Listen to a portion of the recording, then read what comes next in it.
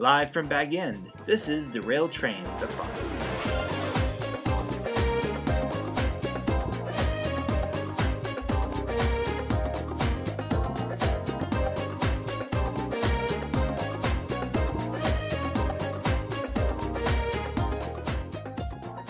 All right. Well, hi, Tim.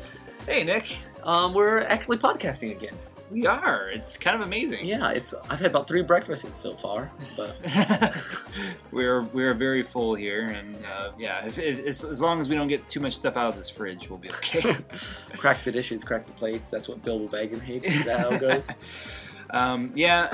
Unfortunately, though, Nick, when we made our way, as awesome as it is here to be at Bag End, we forgot to bring our nicer mic, so we're using an older one. Yeah, today. we're using a Took mic. But hopefully this will help keep you staying on mic as opposed to last time when you were like off mic.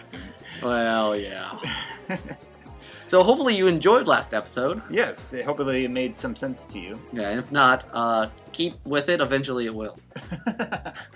Hopefully you will have learned our sense of humor by now and can tell when we're kidding and when we're not.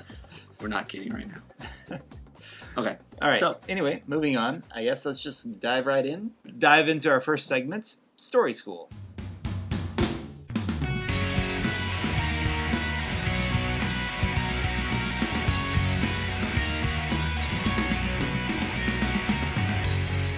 So today we're going to talk about beginnings. and we'd actually held off on this one for quite a while on purpose. Well, yes, on purpose. Because, our first episode was about endings. So, and we always kind of said that we would end with beginnings, and we're not ending, but we thought it was a good time, end of the year, end of our second year. And we are kind of facing a transition period, which we'll talk about in the second half of the show. So you have to keep listening. Yes. But in the meantime, beginnings. And, Nick, we'll probably talk a lot about introductions and origins and setting stuff up. But also, as, whenever you're starting a project, especially as a writer, beginnings is always the hardest part. It's always getting the first word on paper or in your Word document that's the hardest. In some ways. Well, okay, maybe not for you. No, well, what I mean is, the start of a story is way easier than about the 3rd page. Okay. Well, just because, to me, if you have an idea, you can just start writing. And numerous times I've written about a page, and then I found my beginning, and I tore out that page and started again. Normally, if I have an idea, I can get started. It's not always where my beginning ends up, if that makes any sense. Sometimes I have to fish around for my beginning. Like, until I actually put something on paper, I don't know exactly what the latest I can start. I always like to start as late as I can in the story. Beginning, once you get started, starting that next word is hard. But I think if you have an idea, words on a page sometimes is easy. Good words on a page is not necessarily. Right. See, I know for me, sometimes I can be brainstorming a story for weeks, months before I actually, would sit down to actually begin the thing. And then the problem is, you have all these ideas, but then forming all that to a head and actually making it a reality is where it becomes a real issue for me sometimes. And I have that as well. And sometimes the problem is, and I don't know if this is so much beginning or just writing in general, is that as soon as you put a word down on paper, it suddenly is not as cool as it was in your head. Yes, this is true. Suddenly, all those dreams of light and hope that you had, you put on paper and you're like, what? That's not even remotely what I wanted to say. And then from a video perspective, it's really easy to dream up stuff. But then there's so much involved in making something that, especially pre-production, always stresses me out. Because that's when I realize, oh man, I don't have nearly enough crew to do this, or people, or there's always something that you don't have in good enough abundance to really pull off your vision. You think, and then that can, you have to fight that. You have to fight that discouragement in whichever project you're working on.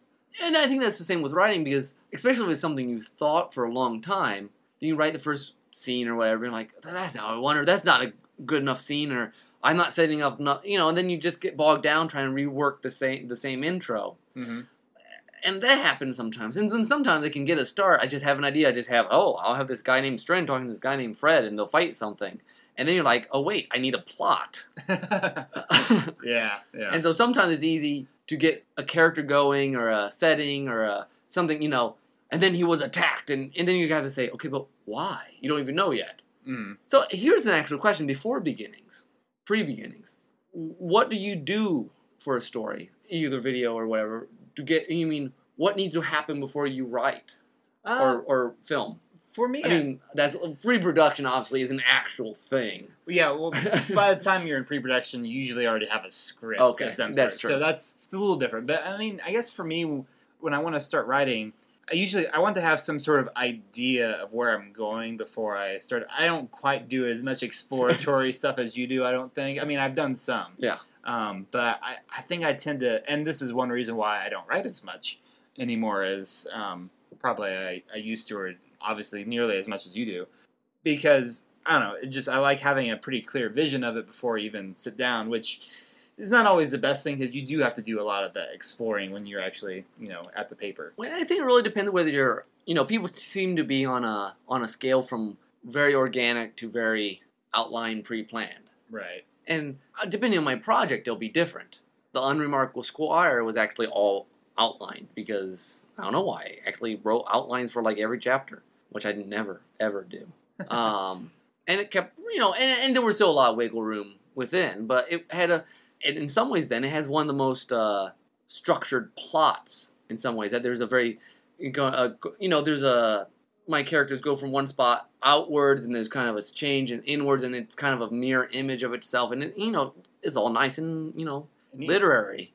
And in that way, it may be one of your most marketable books that you've done. And then there's things like Girl Called Snort, where I just sort of literally wrote a chapter at a time. Yeah, and early on, I just started it, and before anyone much saw it, but Natasha it was a paragraph serial actually. Like I'd write a paragraph or two at a time, and then I'd ask her a question like, "Hey, give me a name or give me this," and she'd give me some stuff, and we kind of went like that. But I still think I need, even though I'm more organic than not, I still need some sort of idea that holds it together.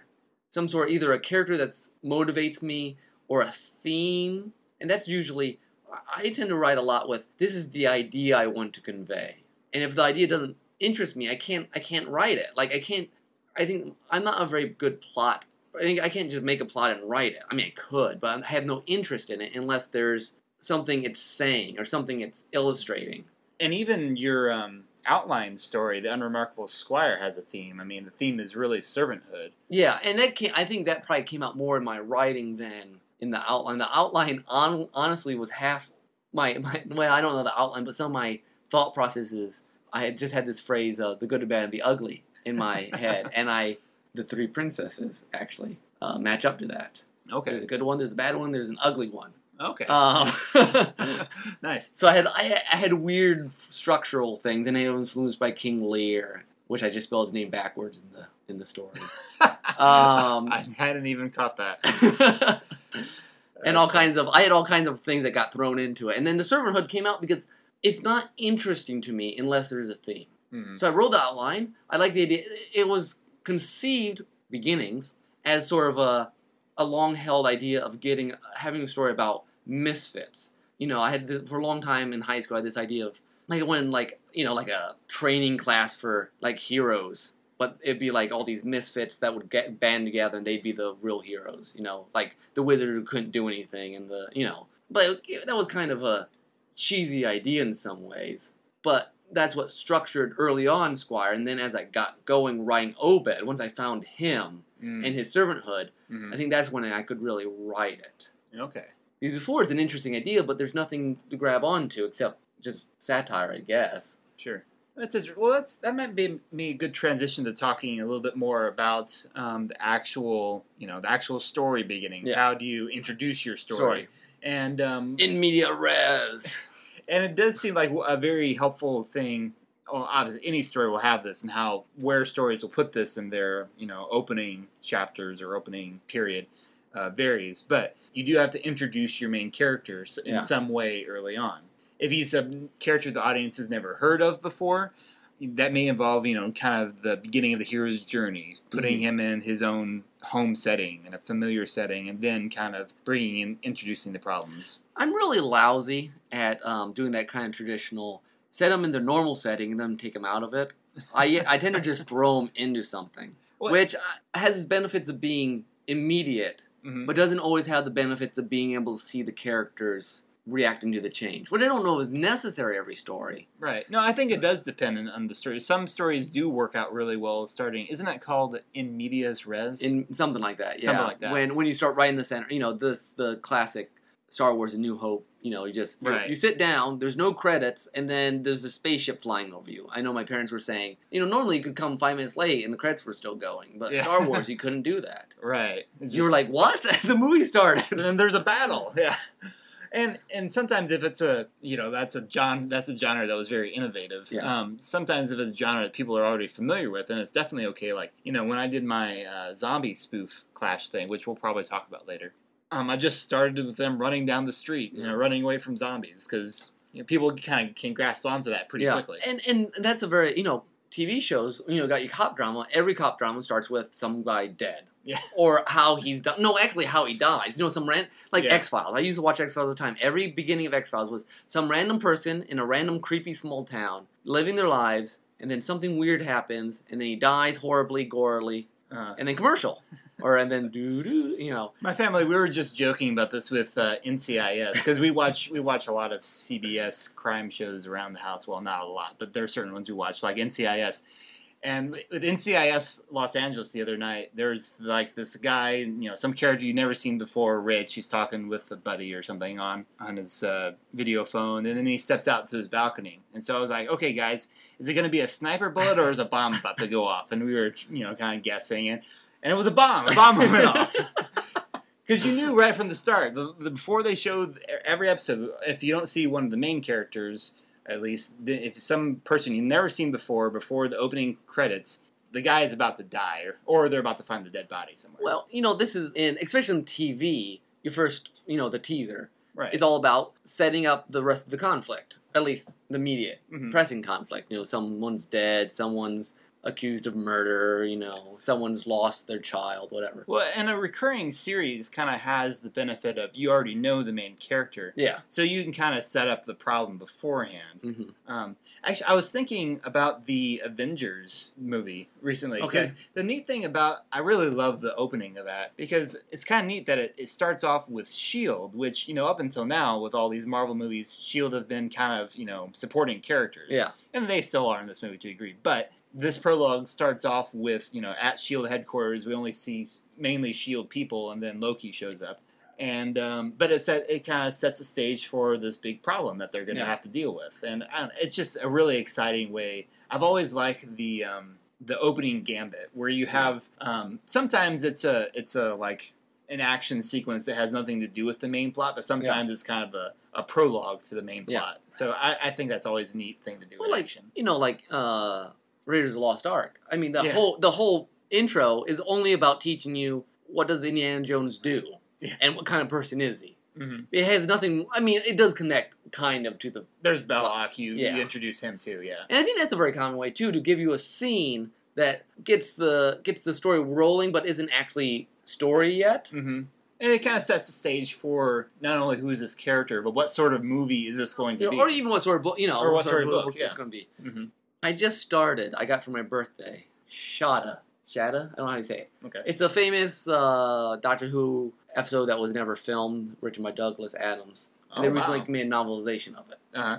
I just read the first chapter. It's like 3 pages. That's all I had time for. But it just gets you right in. It introduces the villain. He's doing something, you don't know what. But, you're interested. And it also introduces the writing style.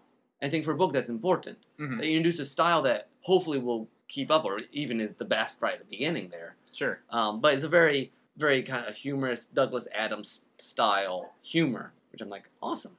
I'm like, I'm gonna like this book. Or sometimes in older novels, they'll do kind of almost an overview early on. You got Tale of Two Cities, it's best times, the worst. They'll kind of, give you the premise of the whole book, because they do such big topics sometimes.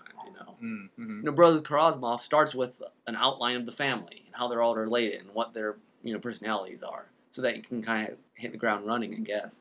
And because some movies do that too, they'll start with the narration, kind of like, "This is my family." That's true. Yeah, or even the Lord of the Rings trilogy. The talk about the Rings of Power sort of thing. Or what were they just watching? Oh, Hunger Games. We watched the riff tracks of Hunger Games. You have to Oh, see. yeah? It's really, really good. But they were making a joke about, should we have to read the movie? At the beginning, they do the text of, what the Hunger Games are all about. Even though later they then do the video of it. Yeah. So I don't know why they have to do the text at the beginning of the movie. Yeah, that is kind of funny. But they want to set up the world. I mean, setting up... Right. What is this genre? What is this world? Where is this... Getting all those... And that's the fun part. Well, the interesting part. You want to get all these basic things done quickly, interestingly, without... Apparently, I'm not necessarily one of these people, I don't think. But I know people say that beginning writers didn't just take 20 pages to get the plot started. Like, they'll just, people saying, Dr. Hensley, my writing teacher, say, he'd read things where, people just come and say, hi, how are you doing? They just have conversations about nothing. But I guess the author is trying to figure out what they're doing. Which I never could do that because I get bored if I'm not doing something interesting. That kind of reminds me of when I tried to start this one Randy Alcorn book, which I know you've read at least one Randy Alcorn book. I tried starting this book called Deadline, which I know my parents really enjoyed. But I couldn't get past the first 2 chapters because they started with this giant information dump is what it felt like to me. Which, I mean, I guess with Dickens that works, but in this case it felt like they were... If it make it interesting, you can... Yeah. And it's, old. Right.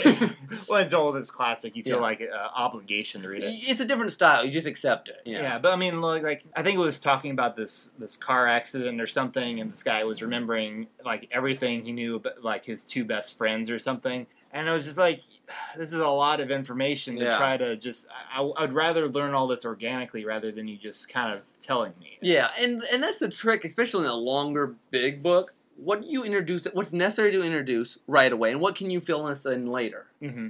Or even long-term shows that have a overall arc. How much you really need to know early on. That's true. I mean, think about Lost.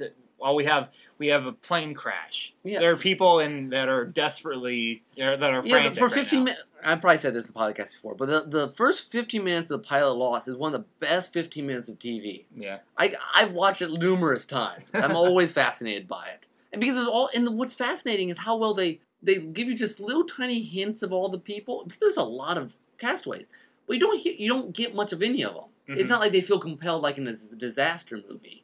Disaster movie. You spend the first half hour let's see this person take his kid to school, so you can see that he has a child, and see this person who's a businessman, and see that he's he's a horrible person, and It's no, you're there at the scene of the accident. We'll fill in the details of who these people are. And they have the flashbacks, which help. Right. I mean, the whole structure. And they know they have a long, a whole season to develop these characters. There's some movies where, the first 20 minutes is just... Yeah. And sometimes they do it really well, like Ocean's 11. Okay. They introduce all those... all the 11 people very quickly, very smoothly, very cleverly. I mean, when they're casting the people, it just goes real quick, and you're like, oh, okay, so they can get on with the plot. Right. Because you've got to introduce all these different people, but you don't want to spend half hour doing it. Yeah. Okay, so we've talked about character introduction, talked about kind of setting up the world that you're going to be in, and opening kind of. And I really think the style, you don't want to make it feel like it's a contemporary novel, and suddenly, halfway through it's a supernatural stuff, unless you're really going for that. Unless you're really going for that, yeah. Mm-hmm. Or even, your writing style hopefully should be, if it's going to be a narrator talking to his kid, start early on and don't try to pull the whole, talking to the audience thing halfway through. Here's a question for you, and this goes into more origin stuff, I guess. Because we've been talking about, how some new writers will try, their opening scenes, they're trying to, learn their characters on their own sort of thing. Yeah. Have you ever retroactively inserted backstory into a character? You didn't know that this is part of a character's past? Oh, yeah. And then later it came up that, this is part of his past. So, Strid and Fred, which is probably my most organic story in many ways, because it's never really had an outline except in my head, and early on it didn't have an outline. Yeah, I made the whole characters have probably the one that someone could accuse me the most of being unfair, or you didn't really... You didn't set that up at all. Would be one of the servants of the Empress.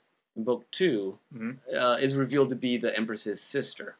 Oh, I do vaguely remember that. Yeah. It's been a while since I read book 2. Which is not a big. I mean, it's a minor character, and it plays, I think, emotionally really well into. It's not surprising emotionally because all these Kree are very Close. It's very close, and this is her favorite one. So it's not surprising per se, but I just made that up. It just seemed natural at the time. It's probably a horrible, Dr. Hensley will come and berate you now. See, this is where, something like on TV you can get away with that because partly TV is organic by nature. Right. And comic books and stuff like that. I mean, you don't want to do retcons if you can help it. Where you're like, oh, I didn't really mean that. Yes. And occasionally, yes. I don't think I've done that yet. Because generally, when I write a character, even if I haven't, and this is because I tend to write very character-oriented. When I write a character, I never do an outline of a character. I never write their personality down or anything. Mm-hmm. But I have a kind of an innate feel for what they would do. And sometimes when they're in new situations, I find new parts of the character, but I think I'm pretty good about being internally consistent within the character. Okay. So even when I pull something new out that I never really mentioned, I feel like it's natural to the character. Okay. If that makes sense. I think so. Again, critics can argue me, but so that's my biggest. I think that's the one I've done it. Yeah, but I don't think I've ever done it with anyone else.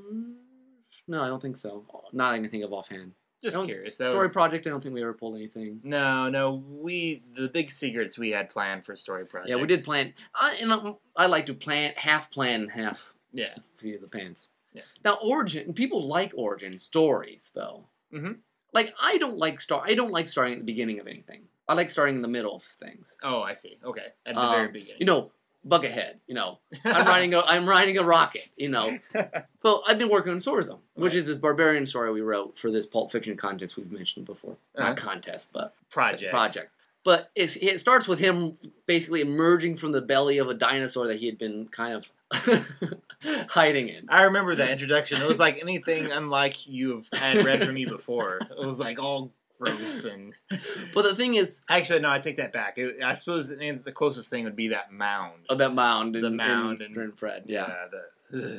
But I guess what I find interesting is that where the story starts really is that Sorzum at home gets this dream, and then he leaves home and travels to find the person who called him. Where the story actually starts is him almost there, having already gone through most of his travels. So I tend to start in the middle of things, and then fill you in later. Because I find that more interesting. Yeah, I could do the story. I could start him waking up and doing all the travel, but I didn't find that...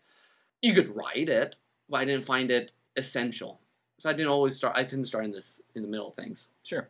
So I like that, personally. I mean... I've heard people say, like Girl Called Sonora, just starts with her leaving the house. You don't know her parents, you don't know her situation or anything. Some people think I should establish him more or something. I don't know what it would add. I suppose it would be kind of, I don't know, that could be an interesting addition there in that sense because, she's always talking about her parents and stuff, but do you ever really see them that much? No, you never see them. Which I guess is, that's an interesting twist in itself. Because you do kind of care for her and her family and stuff, even though you don't know her parents at all. You could argue either way. And then on the other hand, it also kind of creates an added feeling of mystery because you don't know why her parents did the things they did in their past and stuff like that. So, apology to the audience for constantly referring to stories you have not read. But unfortunately, half of my stuff is not easily readable at this point. True. What did you ever do with A Girl Called Sonora? Isn't actually available anywhere? No, I want to do something with it, but I haven't. Okay. Yeah, I think it's certainly publishable in some manner. Right. So, but origin stories. People love origin stories of superheroes or things like you watch Silence of the Lambs and suddenly you want an origin story on Hannibal Lecter for some reason. That people like to know why someone became who they were, or how did James Bond get started, or how you tell the story and then they want to know. But why that? Yeah. Nowadays. And I don't know if that was always so big of a deal. Nowadays, it's a big deal. At the same time, it does kind of validate what you're saying about... It also seems very modern to start kind of in the middle of things to kind of, hit the ground running. Yeah. But in some ways, those origin stories are more interesting after you know the character to a certain extent. Comic book characters are a little bit different because people know they've seen the pictures around, so there's a little bit of familiarity with them, even if they don't know the character very well. Yeah, but there's a lot of, if a show goes off, then you want more stories about how did you get here, what happened, Yeah. Who was the first person on the island? Have you watched any of this new show, Arrow? I have not. About Green Arrow? My brother has. It is similar to Lost in some ways in that it has flashbacks a lot, and the flashback, because, he had been deserted on an island, and that's how he learned to basically be an awesome fighter and stuff. And he's not alone on the island. It's not it looks at first like it's a castaway sort of thing. No, this was like, apparently if this island was like, I think, a holding place for prisoners or something. Okay. So there's like this militia and stuff. There's still a lot that we haven't been revealed in flashbacks yet. But very lost structure like that. So interesting. So there you have, in the present day, he's in the city being a vigilante and stuff like that. But then he flashes back to the island. Well, but I think, and though my preference start in the middle thing, I think that it really benefits most stories to start at the beginning, as long as the beginning is close to the start of the action. Right. You got your Robinson Crusoe and your Treasure Island, all kinds of things, very, very linear, very interesting. Just you have a chapter to kind of know the characters, and then something happens, and you're set. Yeah. Occasionally, you see a story where they'll start at some place that's close to the end of the movie, and then flashback, and then you see how they got to that spot. Yeah. Well, there was TV episodes do that 24 hours previously. Yeah. Right. But you don't want to overdo that sort of thing.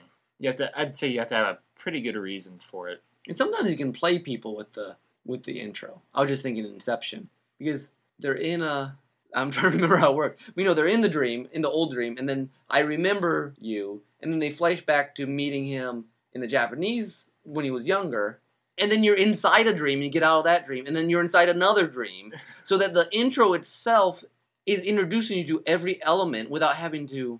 you see it firsthand as it's happening, while simultaneously being, your mind's barely catching up with what's going on. It's a fine line of, almost being confused. I haven't seen that movie since I saw it in the theater. Oh, okay. I've seen it once since, yeah. Because, I don't really remember much of the intro at all, because it was so, borderline confusing. Yeah. Second time through, it makes a lot more sense. So I think we've probably... I think we've covered our bases here, yeah. And again, in practice, you have to find your own way, but, it's really just, the beginnings are essential nowadays. People have there's so many options that if you don't get it, if you don't hit it quick, which I think is why starting in the middle things is more common now than it was. Mm-hmm. Because unless you start quick, or something interesting, or some nice witty dialogue, or something. Yeah, people don't have time to see the person go through their home life and then decide to go on this big journey. They want to see them right in the throes of the action. If possible. I never read Hunger Games, but Natasha read me the first chapter. She's picked in the first chapter. Yeah.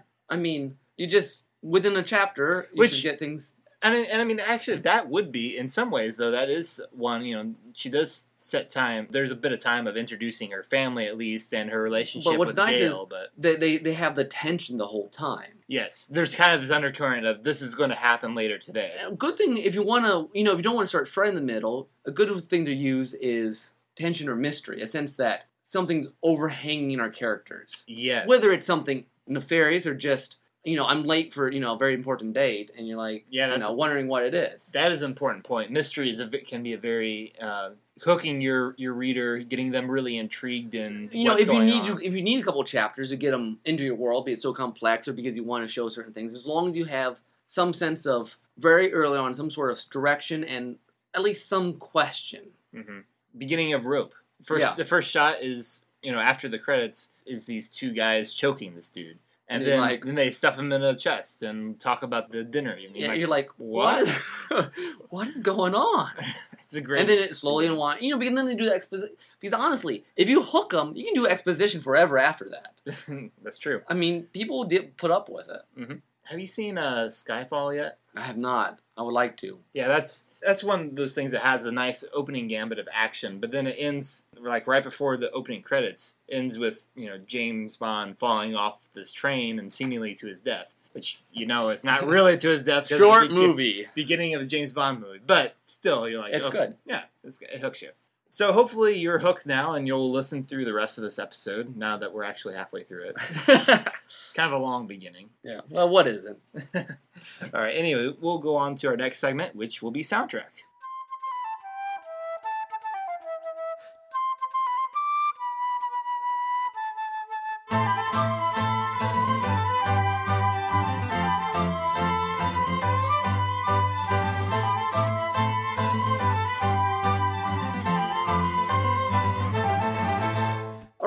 for a soundtrack today, I decided to pick a remix from Final Fantasy IV, technically. Those in like every Final Fantasy known to man.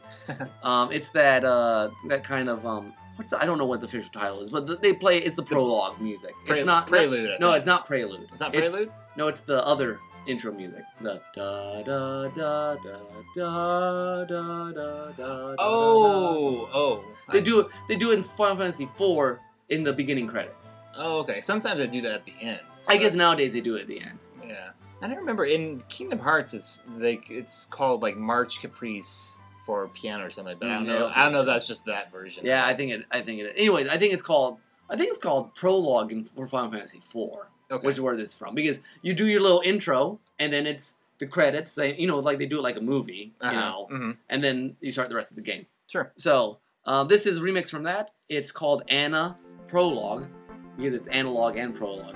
Because it's done very 80s. And it's remixed by another soundscape. So, enjoy.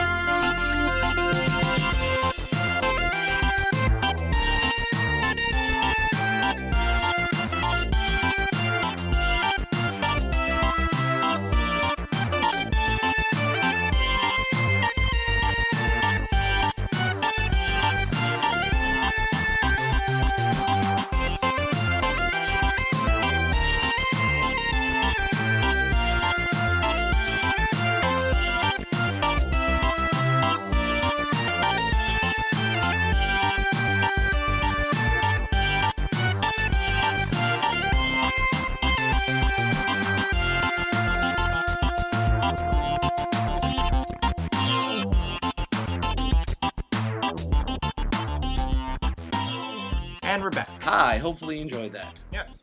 And now it is time for our next segment. What if?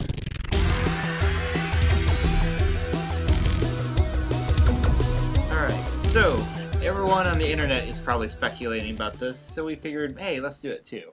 We've talked about Star Wars often enough in this podcast. We have to talk about Disney buying Star Wars. Yes. And mainly, what if some of our favorite directors, or maybe not so favorite directors, would direct the new movie new that's Star Wars apparently movie coming out in 15? 15, I think is right. Wow.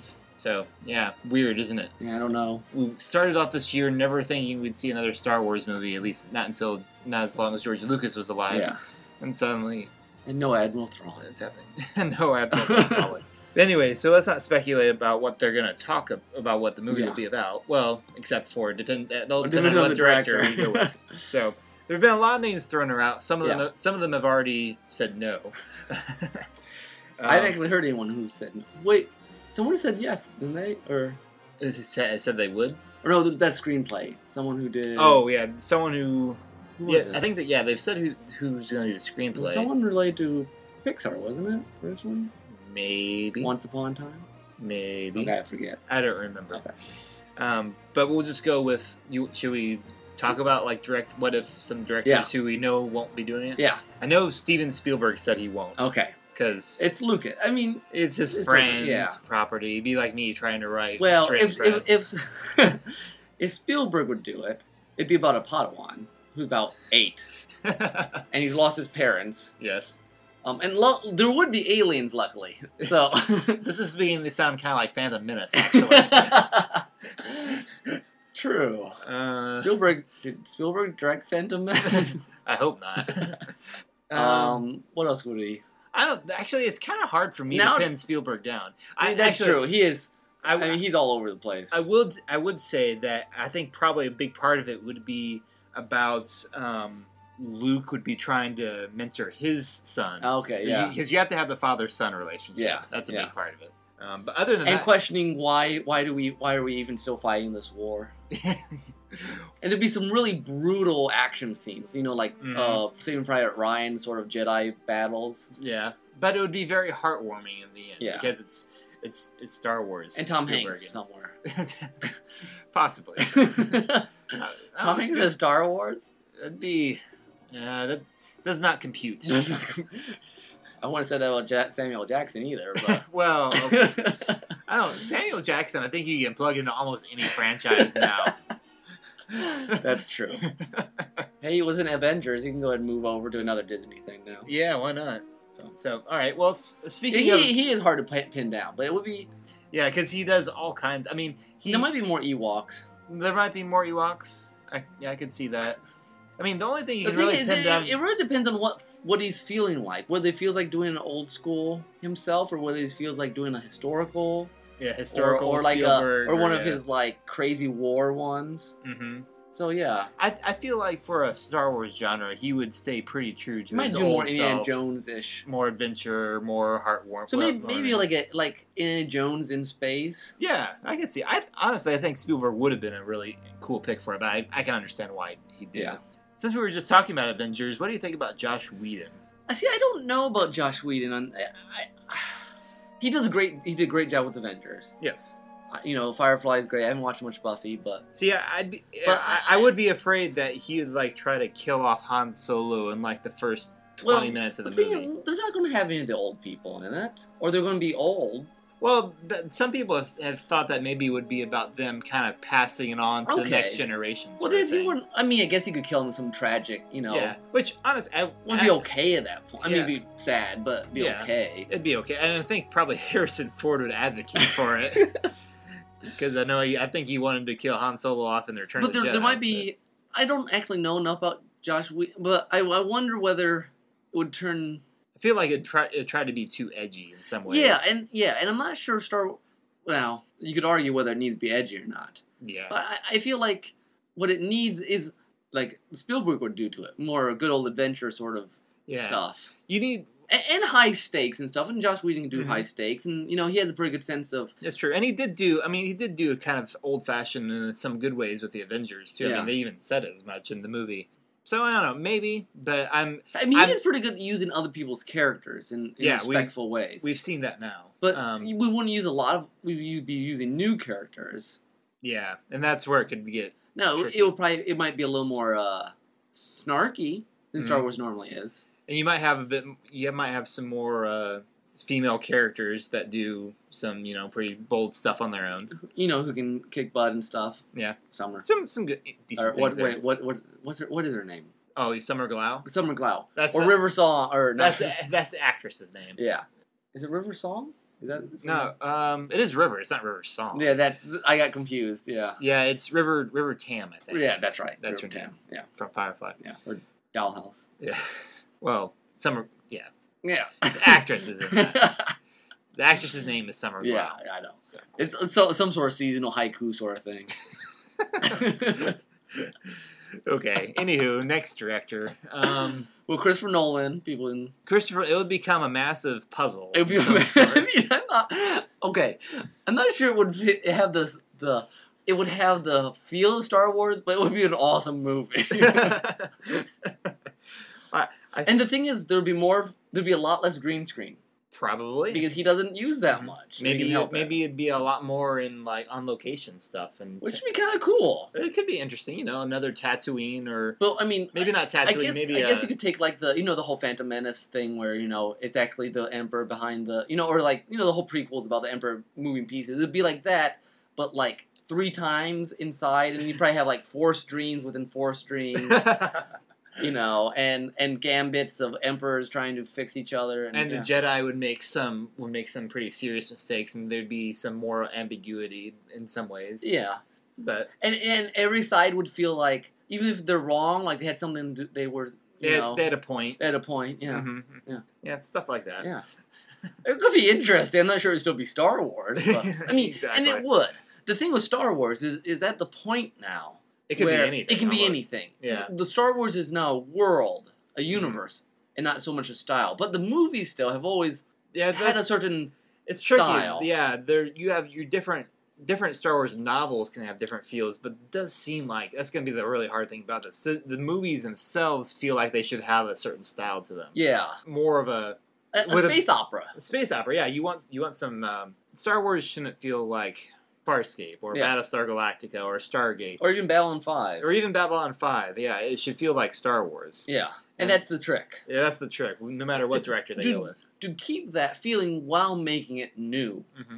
Personally, I think he's already said he wouldn't do it, but I would love to see Brad Bird do it. I threw out Andrew Stanton after. Yeah. After it was John Carter. John Carter felt like a space opera. Mm-hmm. I mean, it could have been a Star Wars-esque movie. Right. Especially 20 years ago. And Brad Bird just did a phenomenal job with Mission Impossible Ghost Protocol. So, I mean, he's shown there that he can not only can he do great original stuff, in Pixar, but also through and Star Wars properties. Is, I mean, especially the original movies, that really are set pieces.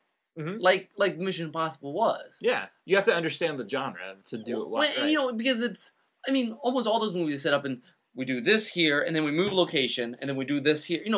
Return of the Jedi is 2 movies. I mean, it is. Yeah, it's true. Empire Strikes Back is 3. It's Hoth, and then it's Dagobah, and then it's Cloud City.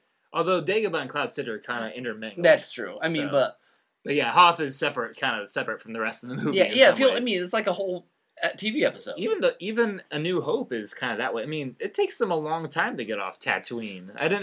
You don't really think about that. And maybe sometimes. That's and I haven't analyzed the new movies in the same way, but there's something very space opera-y and old school serial about having very location episodic centric sections in a movie like that. I guess Episode 3 did it to an extent. I mean, you had the opening's all in the opening gamut on the spaceship and then crashing into the planet, and then to extent then you had Obi-Wan. Well, even Episode 2 is it's all Coruscant, and then it's Camino, and then it's Geonosis. Yeah, it is all about the location, isn't it? Geonosis. It's Geonosis. It's kind of James Bond in a manner. I'm not sure I thought of it in that sense, like locations based. But it is very. At least the movies have always been very heavily location centric, because they have such powerful personalities, especially in in all of them. How weird would it be to have a Star Wars movie that took place all on one planet? Yeah, I don't know. It wouldn't feel like Star Wars. Not a movie. Not in the movie. Yeah, no. They've done it in books and comics. Some with better success than others. But. Yeah, and I think maybe that is something you need someone who can do that. Okay, speaking of Peter Jackson. Peter Jackson would be an interesting choice. It would be 4 hours. It would be 4 and 8 movies. And the extended editions would be twice as long. Well, and he's the only person who might also rework his own movies as often as George Lucas. He'd carry the torch in that way. I mean, as far as CGI goes, he's probably the most versed in it. Yeah. I In some mean, ways, he's the most similar to Lucas in this sort of pushing the boundaries. Him and Kirk Cameron. Yeah. Not Kirk Cameron. That's the actor. Right. James Cameron. James Cameron. Yeah. But the other advantage there is that Peter Jackson also still values locations really well. Yeah. So Peter Jackson could be actually a pretty interesting if he choice. wasn't set up for 3 movies. Yeah. Well, he's probably already filmed them all, though, hasn't he? I suppose. But then, they take so much post. And take a lot of post-production time. Plus, they originally filmed 2 movies, and they're like, hey, let's make a 3rd. Yeah. So I'm sure they have to do a lot of pickup stuff that they hadn't planned for originally, which is a strange situation. Yeah. So, speaking of James Cameron. Okay. I don't know. It would all be CGI. Yeah. I don't think James... I don't think plot would be a big deal then. Okay, I feel like we've bashed Avatar before. I know, I'm sorry. Because he actually he does an amazing job with this, with what he does. Yes. I mean, Terminator, Titanic. I mean, I don't care for Titanic, but it is... Yeah, he does do good stuff with what he does. But anyway, we gotta go on to the next segment here, I think. Oh, so we're running out of time here. Yeah, so... Okay, wait. One more. Okay. Miyazaki. Oh, man. I would love So it would all be not CG animated, but hand-drawn. Well, yeah. Yeah. We're going for it. Oh, because my. I think you could capture some of the... I'd love to see what aliens he could come up with. So the creatures. The problem is... I think it'd be kind of like Prince Mononoke in space. Mm-hmm. Thing is, I feel like people who didn't like Ewoks taking down the Empire wouldn't like the Miyazaki version either, because it would all be about nature overthrowing the Sith and stuff. See, Miyazaki, even the people who don't like Ewoks would like Miyazaki. Okay, so maybe Miyazaki would make Ewoks cool, though. Yeah, he makes everything cool. That's a fair point. Tortoro, I mean, he's a giant Ewok.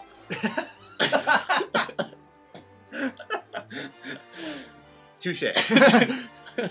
I can't argue with that. Okay, so Miyazaki. Hey, you've got the Disney connection right there. There we go. Yeah. There we go. We got it. That'd be perfect. We got it. Okay. So, and actually, I will throw this out here too. This makes a perfect opportunity now that Disney has Star Wars for Yoda to hang out with Fozzie Bear. That would be fabulous. That would be fabulous. It's been long overdue. They've hung out with other Star Wars characters. But they need to hang out with Yoda. Yeah, they need to get Yoda. I agree. All right. Now for our next segment. Sorry, that what if was not quite as funny as normal, but but it was entertaining. Yeah, I wish I had more time, but we gotta get going here. And because we have a very important project update.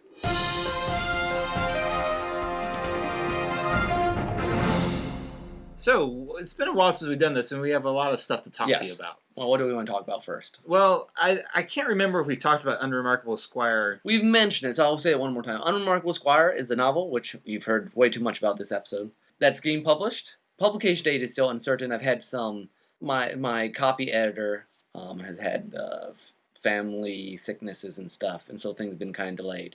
But it's a very entertaining novel about this squire who... It just kind of chose down random, very boring personality. Gets tied up into it's kind of like a unlikely hero comedy thing with some extra weight to it. Yep, you're still aiming for winter. I think so. Again, it could change. I don't know. Okay, so that's something exciting to be looking forward to. I know we haven't had a chance to talk about it on here just because our recording schedule and the posting schedule has been kind of out of whack because of my job kept me his. New job doing media and stuff. I know I've talked about that on here, and it's been great. If you haven't seen it, you should go check out our YouTube channel. Just search for Archery Tag on YouTube. There's some fun stuff there. And make sure you check out Zombie Clash. Did a little zombie spoof featuring Archery Tag, which I was reasonably happy with. There's some parts I wish I were different. I'm reasonably happy with, and go watch it and inflate the views because my boss keeps rubbing it in that since we put that up, we put a video of his daughter shooting an apple off his head with archery tag arrows, and that's already gotten more views than my zombie thing, which took way longer to make and produce. Old Hollywood saying, never work with little kids. They'll always upstage you. But anywho. Well, I also need to mention, we have a kind of an unofficial sister vlog going. Our friend Nathan Marchand, who's recently listened to all and said that apparently we've mentioned him in like every episode now. A lot, anyway. He has a vlog on YouTube called But I Digress, talking about various writing-related things. Stuff. Much like this, what we do here. So, yeah. And he's just starting. I think it'd be worth hunting him down. Yep, definitely check that out. He mentions us, so it's gotta be good. Exactly. So yeah, that's kind of a few things. Oh, and then coming next Coming spring, soon to DVD near you. This is something that we've hinted at for a while because it's been in development this entire year. Yeah, it's taken pre-production has gone on quite a while. Yes, which we knew it would.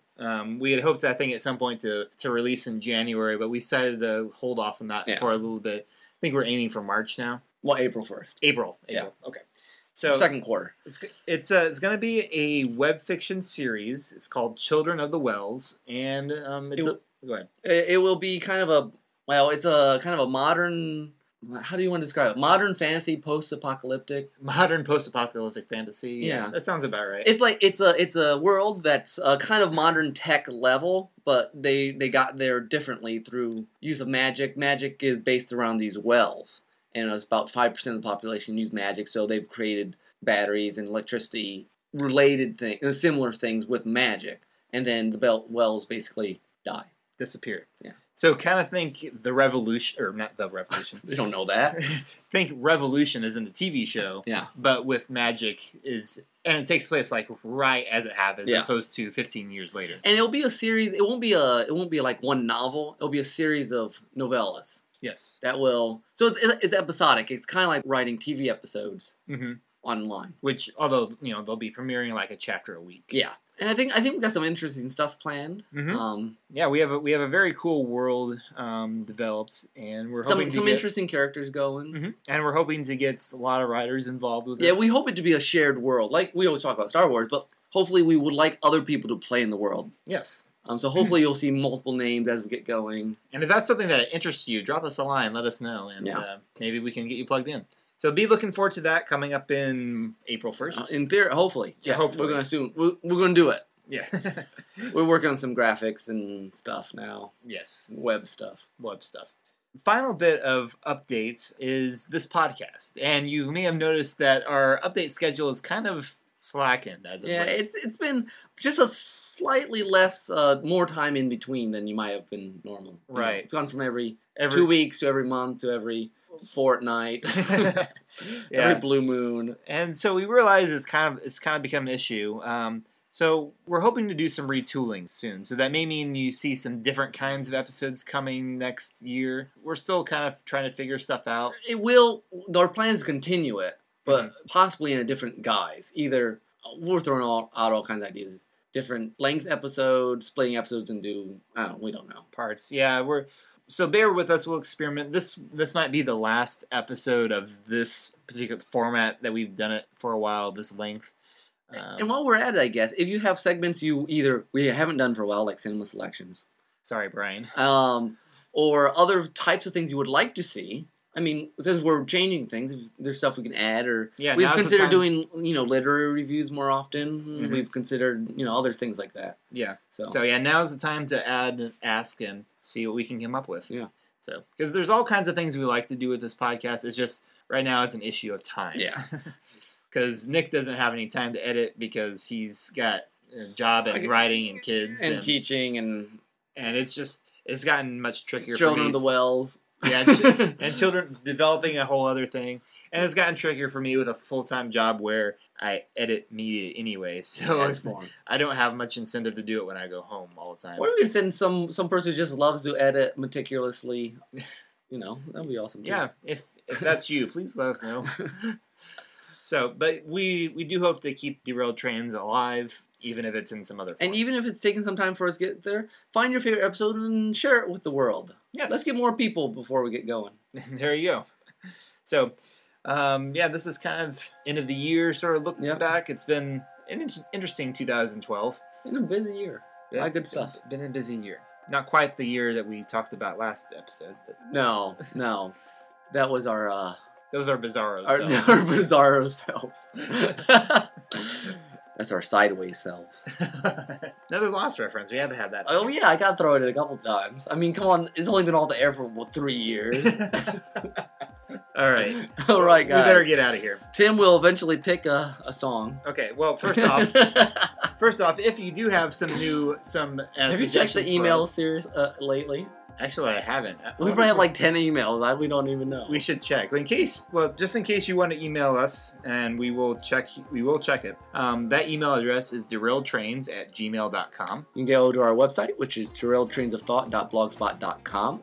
And subscribe to us on iTunes. Yes, please. And if you, for some reason, you want to hunt us down on Twitter, I don't know why, but we tend to be around there. Yeah, Nick_Hayden @StorytellerFrog. So you don't spell the @ it's that little symbol. Okay. Dry humor. All right, so Nick and I wasted a lot of time trying to find the song that I was thinking of for my soundtrack.